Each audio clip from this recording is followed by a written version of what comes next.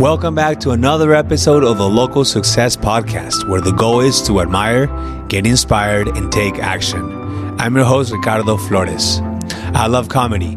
I love stand-up comedy, funny movies, funny people, and laughing in general. So what better guest to have on today than stand-up comedian Chris Williams. Chris is following his life passion, which is to entertain while also bringing actual value to the world. He aims to make people laugh and think at the same time. This conversation had it all. We talk about his first memories with comedy, a couple discouraging moments he had along the way, and how he overcame them. We also talk about comedians who have inspired him to live his dream, the company he's running, and his upcoming goals. I had a blast during this conversation, and I hope you get inspired from it. Well, thank you, Chris. How are you today? I'm good, man. Thank you for having me. Of course. Thanks for being here. Of course. Just to give you a little context, we connected over social media. Yeah. I saw you're following a passion, a mission. Yeah. And that's what this podcast is all about. So Absolutely. Excited to talk to you about your journey so far. So let's just dive right in. Yeah, sounds good. What got you into comedy? Oh, that is the question. What got me to comedy? I wanted to do stand-up comedy since I was a kid. Like a little kid. I used to sneak into my parents' bedroom and steal like their tapes, like the Richard Pryor tapes. I'd like take the VHS tape out and then put one of my tapes in and like watch it for the night and stuff like that. And I just fell in love with it. But I was just too scared to do it. And I think, you know, it's a terrifying thing. And, did they know you were watching Richard Pryor? I don't think they did. Like to this day, I don't know. Well, let's say I'd like to think that I got away with it. They probably did. Right. But there was just something captivating about watching somebody on stage just like tell their truth and do that. And to see like 1,000 people watching one person with just a microphone was just something that I love. And I did acting and I was in plays and stuff like that, but it was never the same. So yeah, that's so the how old were you when you knew you wanted to do it, but you maybe didn't have the confidence? Oh, I was probably like 10, 12. Yeah. I just loved watching it. And when was the first time you actually got on stage and did it? It was June 2021. Oh, so it went a long time. Yeah, it went a long time. Okay. Yeah. Okay, that's not true. So I took a class maybe like 8 years ago, this stand-up class in LA. And that was actually a huge mistake, to be honest, because it was like a 6-week class. And on the 7th week, we got to perform at the Improv. And every week we'd come in, we'd meet, and I would write new stuff. And then we'd go to the show at the Improv, and, you know, it's like all your friends and family. And I went up there, and everybody laughed, and I was like, this is great. And then afterwards, I met with the teacher, and he was like, yeah, you didn't really do comedy. It's like, that wasn't really comedy, what you did. And so then that, like, I didn't even want to do it again until 2021 because I was just so scared of it. I was like, well, I guess I'll just never be good at it. So I think I've blocked that out of my memory. But that was the first time that I ever did it. But, yeah. So in that time between 10 and 2021, what was your goals? What were you doing there? My God, that's a good question. I was working in restaurants. Okay. I worked in entertainment as a stage manager for a while, like in live entertainment. And I was just trying to find my way. I mean, I was lost. But I think growing up in LA, like I knew I wanted to be in entertainment, but all you hear is people who don't make it. So it just, furthered that fear of like, well, it's too hard. So I finally went back to school, which was something I always kind of wanted to do. I went back to school. Took me 6 years to get my degree. Hey, congratulations. Yeah, thank you. On what? So I graduated UCSB last year, awesome. Communication major, 35. And I think going back to school just gave me the confidence to finally do it. So I was like, all right, I'm going to follow this dream. And I did it, and I can't look back. So, yeah, that's awesome, man. So, yeah, speaking on fear, I think that's one of the things holds most people back. Yeah. You know, unfortunately, imposter syndrome, and you're scared of doing things besides school. What is something else that you did to just break that wall? Well, it's kind of still through school, to be honest, but I worked at the KCSB, the radio station at UCSB, and I always wanted to have a radio show. Like I used to listen to the radio with my grandmother when I was little, so I just kind of fell in love, and I just liked hearing people's stories, so I fell in love with that. And so having your own radio show, I was like, well, I can do this weekly. Like I got that confidence. Like I can talk in front of people. So let's now just do it on stage. So it was like little things like that. It was like getting to the cliff but not jumping. It was like, you know, I was like so close, and then finally I was like, I just got to do it. But I felt like I just needed some wins in my life. Like I needed to put together a string of events that went well so I could be like, okay, now let's try it. You know what I mean? It's a great way to put it. Little wins and celebrate those, right? I think we've gotten so focused on the big picture that sometimes we forget to celebrate those little goals and those little things that, okay, that's a win, let's do it. Yes. Awesome. So let's start with maybe going into college. How are you viewing success at that point? Because I know it's a way that people look at it completely different ways. Of going back to college? Or going in college, and how do you view success then? Okay, viewing success. I mean, I was working at a restaurant as a restaurant manager at the time, and it was sucking the life out of me. No wonder we were late. I managed to. Yeah. It was like, people don't understand restaurant management. Like, nobody dreams of being a restaurant manager. People dream of owning a restaurant. People dream of being like the head chef. But nobody's and that might be a step in the middle. Right. And nobody dreams of like, I want to work 12-hour days and get yelled at about spaghetti and meatballs. Like, that's what I want to do. You're preaching to the choir. Yeah, I manage an Italian restaurant. Okay, sorry. I didn't mean to strike a nerve. But that's I mean, I relate, and that's that's what we're doing this to get out of that. But it's something that we did. That's so cool. And I think so I was doing that, and so when I decided to finally go back to school, success for me. And I knew it was going to be a long process. I knew going back to school was going to be a long process because I had to work full time. I had bills. I was going to school part time. So for me, I mean, going back to school, I knew it was going to be such a long process. So success was like getting through one class at a time. It was showing up to class because I was not good at school when I was a kid. Like, I have horrible ADD, caused a lot of drama. So that's why it took me a long time to even go back to school. But just getting through one class, you know what I mean? And it was such a cool process. And that's the thing, like, I never thought I was going to be able to go back.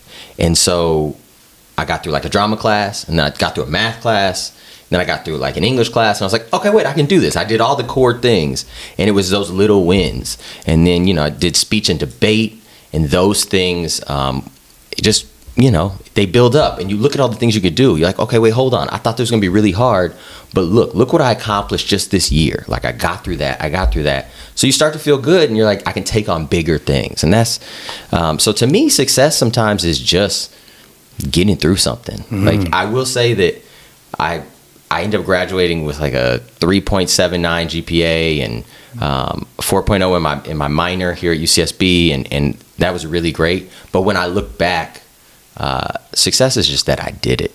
You know what I mean? Like, it's just like, it doesn't have to be perfect. You just did it. Yeah.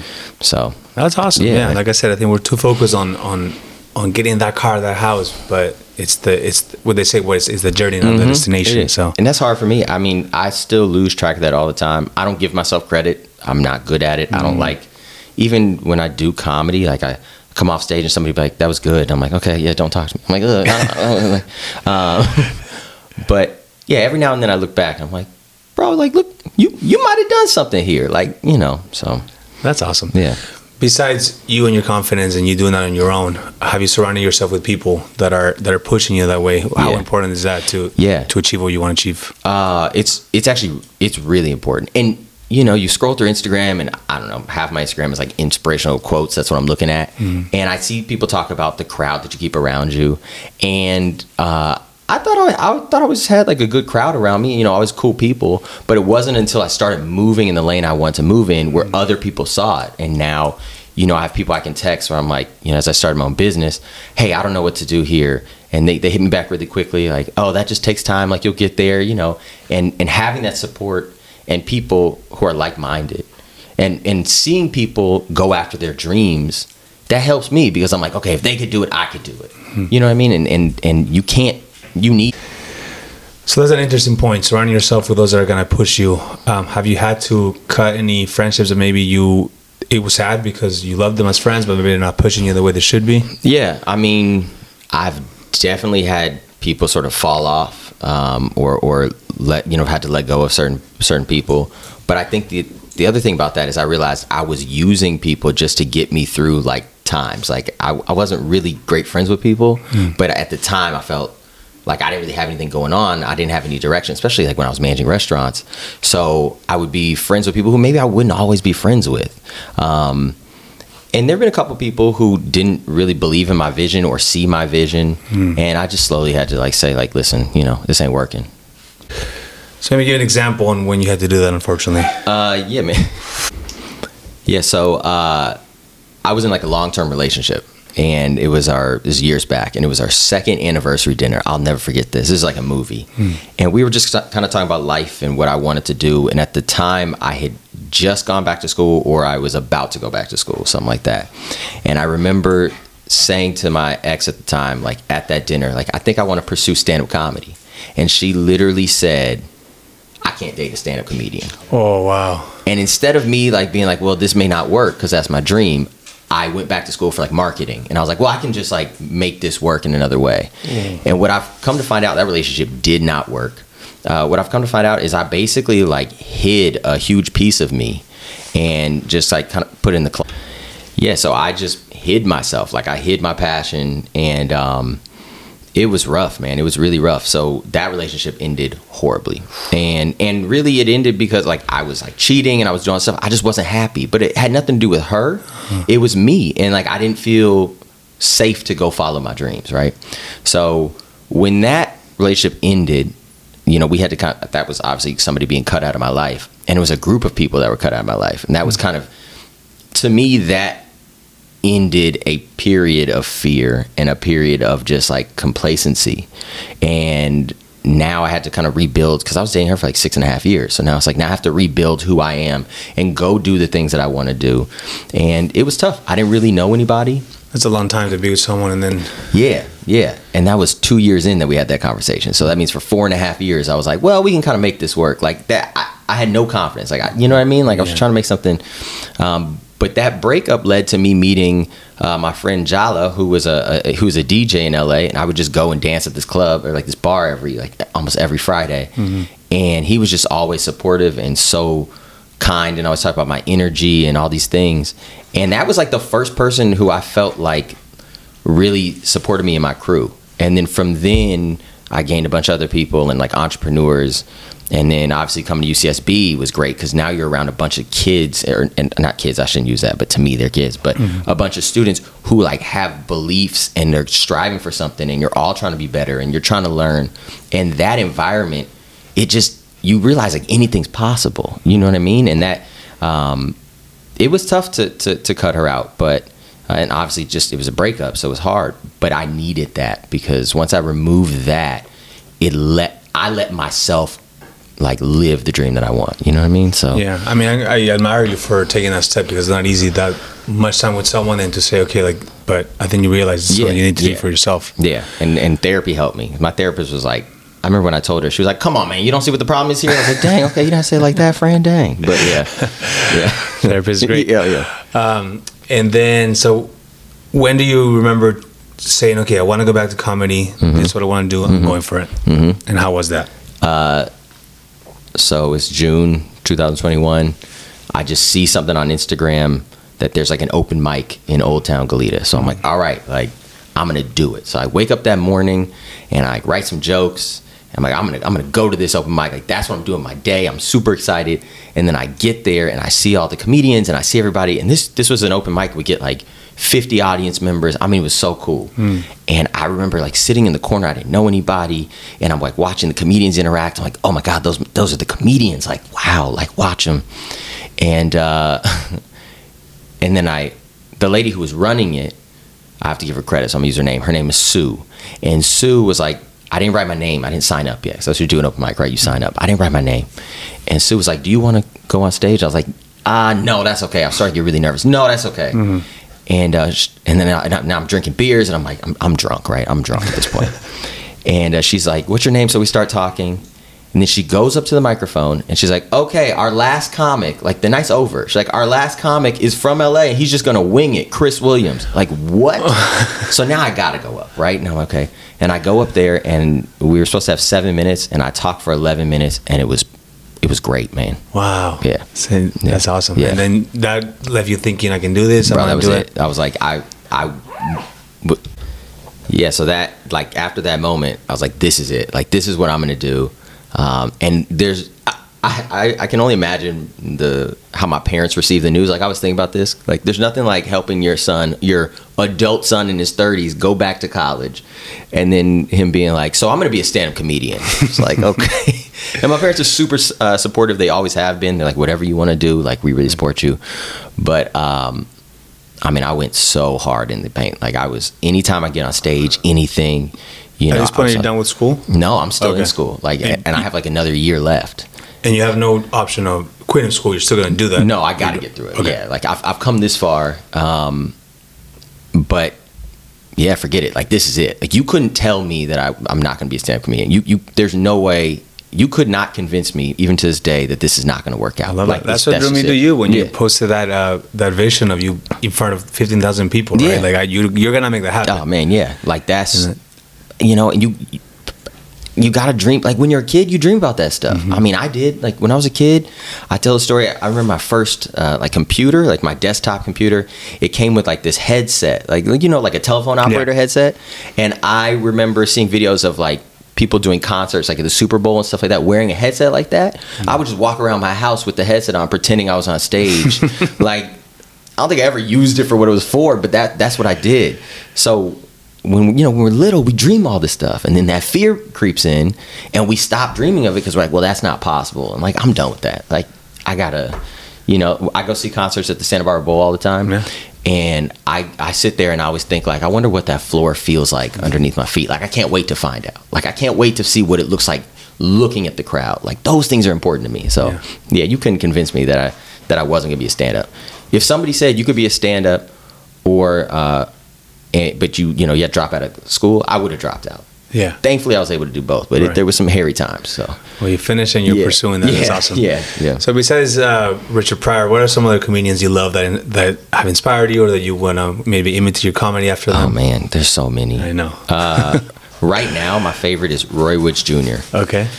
So he's on The Daily Show. He's like one of the black correspondents. He's just so smart. His comedy's so smart. Oh, I think I didn't know this. Yeah. And he talks a lot about like, I think, important things. I think his comedy is like very intentional. Well, most people's comedy is intentional, but for me, it just strikes a nerve. So that's somebody that I love. Wanda Sykes is like one of my favorites. Like, legend. A legend. But then you have to go back. I mean, there's Eddie Murphy. Obviously, there's like even Ellen DeGeneres. When I was a kid, I got her special, like, Here and Now, and I used to just watch that over and over again, you know, just to watch her work. Brian Regan is another comedian. He's hilarious. Yeah. And then currently there's like Tony Baker, who is on his way up. He does like the animal voice videos. He's pretty popular. So I don't know. There's a lot. Yeah. So now you're pursuing this. Are you viewing success the same as you did when you started college? Or does it change? How are you looking at it now? I think it depends on the day. You know, because there are times like when I have a dream about that 15,000 person, you know, stadium or whatever it is, and I think like I want to be doing more, I need to be doing more, or I'm not doing enough, right? And I forget that just 2-3 years ago, like this was just an idea that I was scared of. So I forget when I drive to a city to perform in front of 30 people, like, this is the dream. Like, you wanted to do comedy. Now I get to do comedy. Like, so there are times that I feel like I'm not successful, and then I remind myself, like, but bro, like, this is actually what you dreamed of. Like, going back to earlier, the little goals. Yeah, the goals. Like, this success is being able to get on stage and entertain one person or two people, or even just writing a joke. Like, that's success. And we forget that because, once again, we get caught up in watching Kevin Hart and, you know, and seeing the success that he's had in this huge way. But like, it took baby steps and it took the struggle. So that's a great example. It took Kevin Hart a long time. He's been in movies we don't realize, but he's been in movies forever. Yeah, man. Soul Plane back in the day. So like, and there are people who don't make it until they're like, you know, 50, 60. Steve Harvey. I mean, he's worth so much now, but it took a long time, and it's a struggle. When you do stand-up comedy, it's rare that you make money. Like, I do a lot of shows for free, and I'll drive. I mean, I'll drive far places just to do a show just for 5 minutes. You know what I mean, of stage time. But that's part of it, and having the option, knowing that somebody will have me after I drive 5 hours for 5 minutes, that's successful. Like, that's success. Like, getting on stage and doing it is success. So I'm curious, the girl that you're dating now, because I know you're dating someone, how did she take it? Were you scared of telling her? No, I actually met her at a show. So yeah, I did a show in town here. Yeah. I did a show here in town around Halloween. 2 years ago, I guess it is. The end of, what year are we? So I guess the end of 2021 is when I met her. And I'm not a Halloween guy, I got to tell you. It's just not my holiday. Okay. That is her thing. She loves Halloween. So I was kind of thinking about dropping out of this show, to be honest. Like that day, I was like, I don't have a costume, like blah, blah, blah. But I threw together this like old man costume. I got like a walker. I sprayed my hair. I did this whole thing. And she was there dressed like Cruella de Vil.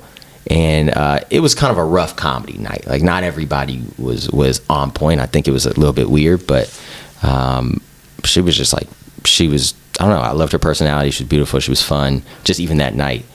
And we just started talking, and that was it, man. And she's so, like, Rachel is so supportive. It's ridiculous. It's almost uncomfortable to me. Like, because there are days, because we have 2 dogs, right? And there are days where, like, I wake up, I go to work, and then I go home and I shower, and then I have to, head out to LA or whatever to do a show. And I'll maybe see her for 45 minutes total that day. It's never, like, I wish you were home more. It's never that. It's just like, do you need me to walk the dogs? Like, what can I do? And that unconditional support is something that a lot of people don't get in their life, like even from like their parents. Yeah. I've been really lucky to have it in many different aspects of my life. But I tell her this, and people think it's crazy. Like if I didn't have her, I would still find a way to make it work because it's the dream. But having her makes it that much easier. Totally. And she's always so supportive. So yeah. And I think the older we get, we start understanding that, I was 32 now, but a few years ago I was I can do life alone. It's nice. Yeah. And then you meet someone that pushes you and encourages you, and it feels so much better. Yeah, absolutely. Because there are days, man, like I'll come home crying, like I'm tired. I work, I have a day job, I started the company, have my own comedy that I do other places. Like I'm tired, and she's just like, just remember, like you wanted this. Right. Like this is what you want. So I'm very thankful to have her. And nobody's saying no. Is acting something that's still in your mind, or are you still just focusing? Okay, that's kind of like the main goal. I don't know if it's the main goal. Okay. I just did a student film with UCSB, and I'd never done anything like a film like that. So, and it's called Sick Joke, and it'll be coming out. It's going to come out soon, but to be around like passionate people who understand film, and I mean, it was so cool to be a part of it. And it was tough. Like it was different than anything I've ever done. I've done some camera stuff, but not film like that. And I definitely got a bug for it, so we'll see. I mean, I'd like to do some commercials and do stuff like that, but I just like to entertain, so I don't really care. But stand-up is always, I think, going to be the main thing that I want to do. So makes sense. Mm-hmm.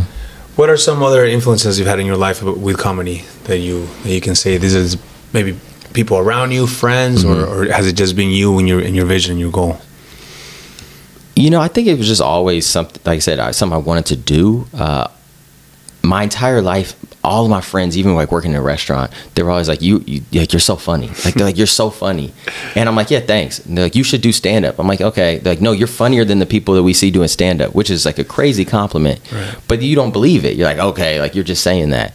But when I look back, like if enough people say something about you, like it's probably true. Like you might want to just shut up and listen. And so there are enough people who are like, you should be on TV or you should be doing this. And I was like, okay, yeah, you're just saying that. But like when 50 people just say it and they don't know each other, like, bro, maybe they're correct. Like, so, I will say this. I have an uncle who is one of the best storytellers that I've ever heard. Like he's just the best. My Uncle Michael. Naturally, man. He'll tell you a story and I mean, I'm from LA, so he lives in LA, and he'll tell you a story about growing up in LA or something, and like you'll be laughing, like you'll just be like tears coming out of your eyes, like laughing, and then you'll be driving home, and you're like, oh my God, there was a lesson in that. Like I learned something there, and it hits you later. And to me, and I've never actually said this, but he's such an influence on like the jokes I tell because it's so purposeful. Like what he's doing is purposeful, but he makes it feel so natural that you don't realize it until later. And I think that's kind of what I want to do. Like I can go out there and just be funny and be a clown, and that's great. Some people want that, but I feel like I have a responsibility to pass on wisdom any way I can. So that's super powerful and really interesting you say that. I've thought about sometimes too, all these people that are getting famous of videos of the pranking and the silly things on the streets, and I'm like, anyone can probably do that, but I want to bring some value to the world. So for you to say that is really cool. And with comedy, you can do so. Do you listen to the Neil Brennan special, the Circles, I think it's called? No, I haven't. Oh, Neil Brennan. That one. Yeah, it's Neil Brennan is a genius. Yeah, and people don't understand that's like the Dave Chappelle helped start Dave Chappelle, which the Chappelle Show was a huge influence in my life. When I watch myself do comedy, I should have said that earlier. Dave Chappelle. I think when comedy, we just put him already up there. And I know he pisses people off, and I get it. But like when I was in high school, Dave Chappelle was coming out with Killing Them Softly. I mean, he had all those specials that were just so good. And then the Chappelle Show. And when I watch myself on stage now, I'm like, oh, that was so Dave Chappelle. What you just did was like, I'll move like Dave Chappelle. But Neil Brennan is one of the best comedians who doesn't get his credit, because I think that sometimes, like, stand-up comedians will tell you that Neil Brennan is one of the best. Yeah. But I think the average person may not understand what he's doing. And I feel like he doesn't even give himself enough credit. No. I mean, you see that in the last special. He's so self-deprecating, but it's hilarious and provocative. Yeah, he's good, man. And his sense of self, you have to understand yourself to be a good comedian, I think. Like, if you can't tell jokes that feel dishonest. Like, people won't go along on that ride. So it has to be from your perspective. It has to feel tangible and real. So, So what's your favorite thing about being on stage? Oh, that's a good question. And what's your least favorite? Yeah. Both ways. Man, nobody's ever asked me that. And what is my favorite thing about being on stage? I think from a selfish perspective, I just love having a captive audience. Like, I love when, like, there's nothing better than when you realize that you have an audience, like, on a string. Like, there's nothing better. Like, a lot of people don't understand that comedy is so scripted. Like, we work a 2-minute section for 3 months. Like, we know what we're gonna do for the most part. There are times we go up there and then we start ad-libbing and doing those things. But when a bit or a joke finally works the way you want it to, and then you have them, and then you can take them to the next thing, you could do anything you want. Like, there's nothing more powerful than that moment. So I love that. And then my least favorite thing, I don't know what my least favorite. I really love all of it. If you don't have one, that's great. yeah, I don't know. I think even the times that I don't feel like I did a great job are still like, I'm like, yeah, no, but I did it. Like, but I did something. There was something good there. I guess a better question is, what's something you want to improve at? Something that you want to get better at? My physical comedy, like being more of a goofball. And I think that part of that is the insecurities that I have, right? Like, I'm a really goofy person at home. Like, I'm a fool. And then when I go on stage, I think sometimes I worry about being cool. Yeah. And so, I can't let go of once again, that fear or that thing of like the judgment that, but if I could just let all that go and be like my actual crazy goofy self, that'd be great. That'd be insane. Can I challenge you to do that next show? Yes, I'm gonna try. I will. I'll work on it, and I've been trying to work on it more and more.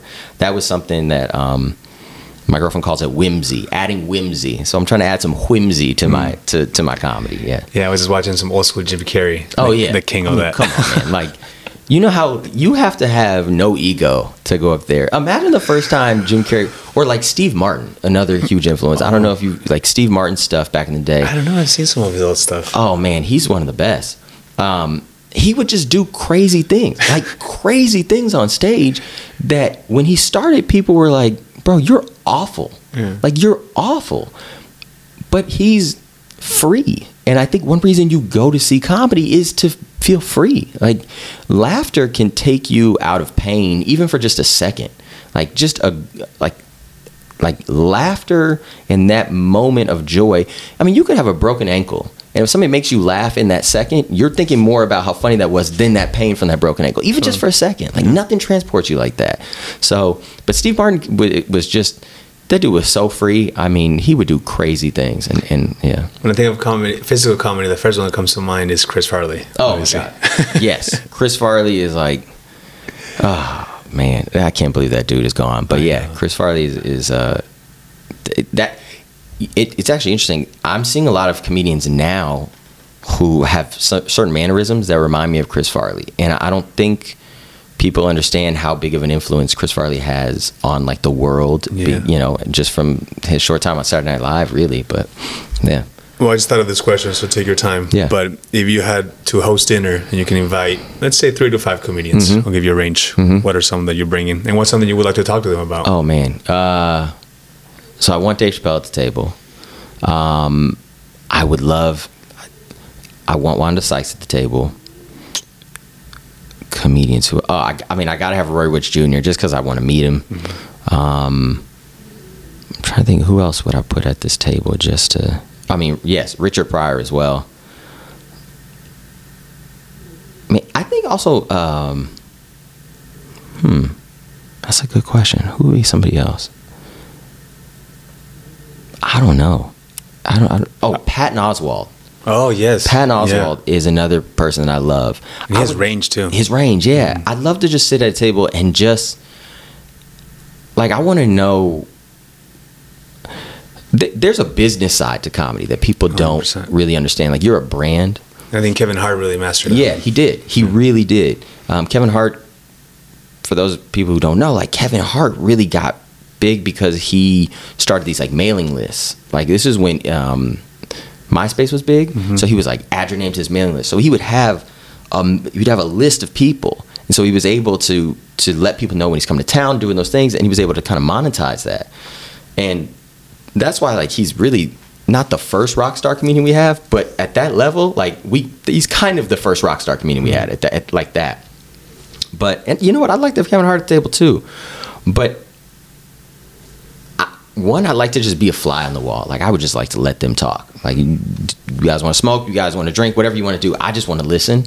And then I want to know about some of their worst shows. Like, what went wrong here? Or how long did this bit take? Because there are jokes that you write and you're like, okay, that's funny. And then, like, I have a joke that I've been working on since the first time I went on stage, and it's not there, right? But I know there is something there. That's so cool. So then it's like, how do you get there? Or, like, when do you say, okay, maybe this won't work?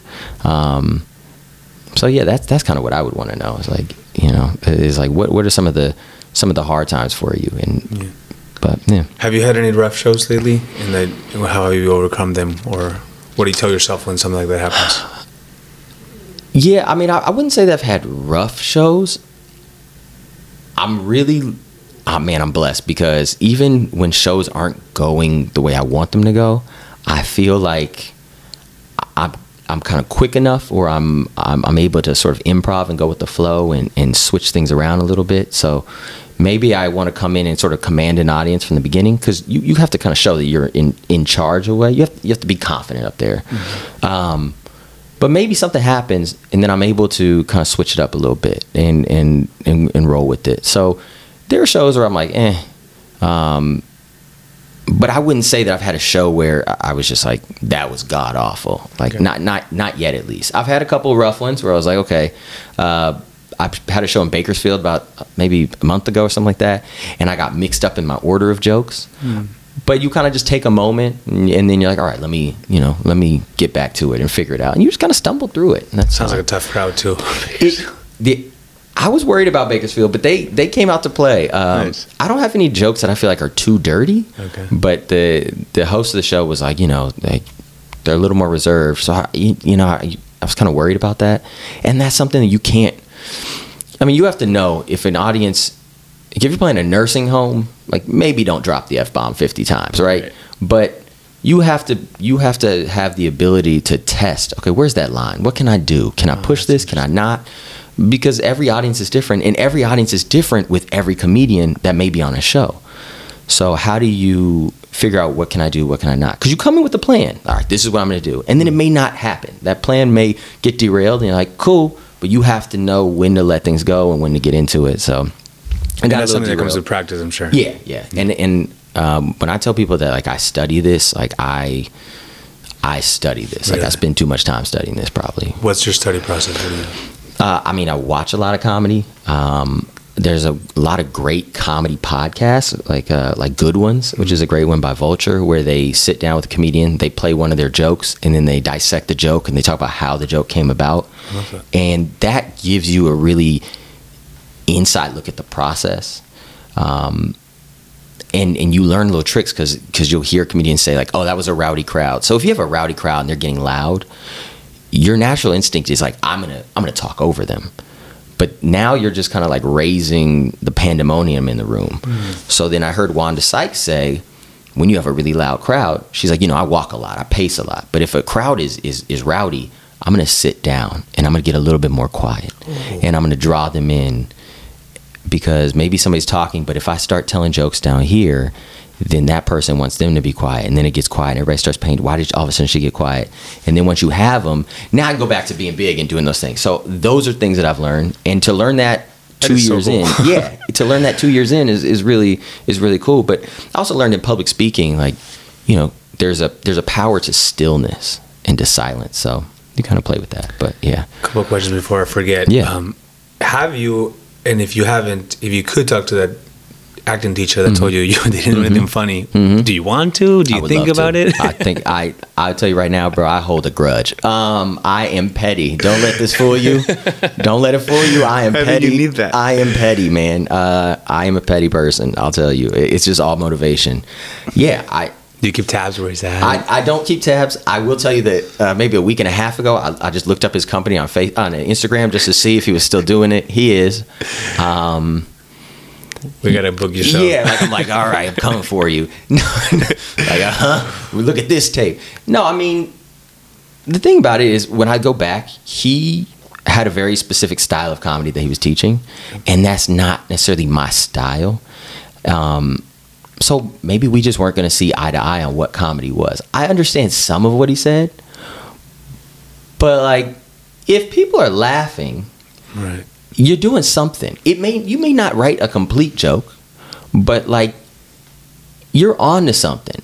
And I just felt like he was really dismissive. Right. And I will say this, and this is probably because of my battle scars from that class, but I've heard other comedians say this: if you want to do comedy, and the only way you feel like you're going to do it is to take a comedy class, this is probably not for you. Okay.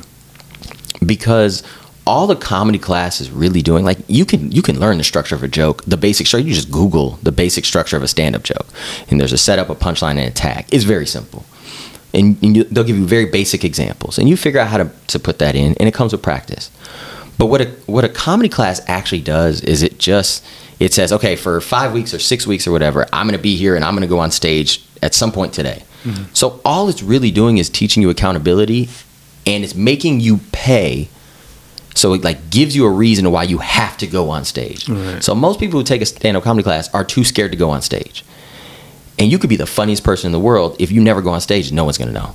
So I don't know, maybe I'm just bitter. Like your uncle. Yeah, exactly. If my uncle just sat on a stage, like, oh my God, he could do it for 5 hours and he would be great. Yeah. But yeah, I meet a lot of people who are like, I really want to do stand-up. I've been writing for like a year. Okay, well, go. All right, let's come on stage. Oh no, I'm not ready yet.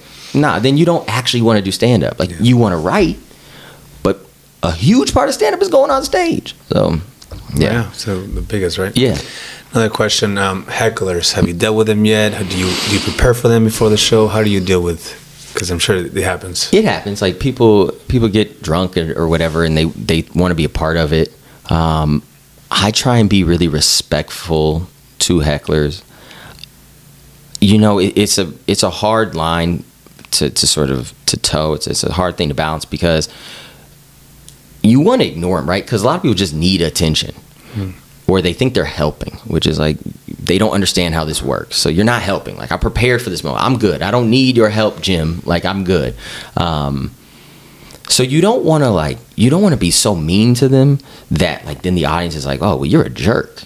But sometimes you got to call them out. Sometimes you have to figure it out. I try and just ignore them, or if somebody says something, like, they'll say something at the end of a joke, I'll be like, yeah, exactly. But I got it, man. Like, don't, like, thank you though. Like, your time is next, or whatever it may be. Make it feel a little dumb. Yeah, it's like, okay, cool. But also, another thing, like, when people start to heckle, I'll get quiet. Like, I'll do the quiet thing, because what happens is then the audience wants them to shut up. Right. And then the audience is on your side. They're like, we're trying to, man, like, that guy was so disrespectful after we were shushing him. Like, I've had an audience be like, shh, like, to people. So then I don't have to do the work. I may have to pause for a minute, but yeah. Yeah, I love comedies and I go often. I'm gonna go see you soon. But yeah, I hate it when people just try to like act like they're funny. Like, dude, they get up on stage. Yeah, like go do it. Go do an open mic and like But yeah, it happens. Awesome. Couple more things. This year, we just started 2023. What are some of your small, medium, large goals that you have for this year? So for my company, one of the goals in Santa Barbara for Let Loose was to just have more visibility in the community. And to be real, I'm not even sure exactly how I'm going to do that. So it's been like some strategic partnering, meeting new people, just like, can I work with you? Like Bo at Ace Rivington, who I love, one of my favorite stores in town, figuring out what we can do together. And meeting with other people like Nadia at the Blue Owl, who's allowed us. Interviewed her. Yeah, I saw that. We've worked together, and so we do our open mic there, and just being community driven, right, and letting people know that there are these big comedy companies that come through and they do these shows, and that's great, but like we're here and we're doing better. Like we're doing better shows. Like I promise. Like it's good. So that's one of my goals. And then for me personally, this year has been, like I said, it's about getting out of my comedy comfort zone. A little more visibility. So I'm trying to post a little bit more on social media, which is tough because I don't do comedy as much as a lot of people. I just can't, right? Who are getting up, they're doing like 8 hours of comedy a week. I don't have that.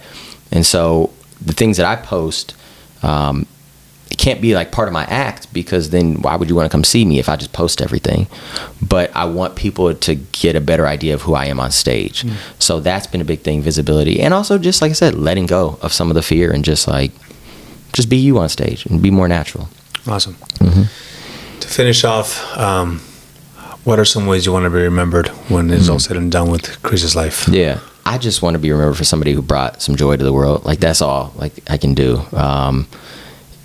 I really like people. I want people to be happy. I love, one reason, like for example, I started Let Loose Comedy because when I was working at the radio station, somebody made like a racist comment. It wasn't like nobody like called anybody a name or anything, but there was a comment that was just ignorant that was made. And moving to Santa Barbara, one of the things that a lot of my black friends from LA said, who went to school here or whatever, they're like, it's just so white, right? It's not comfortable. Right. And so I've always kind of operated in spaces that were predominantly white.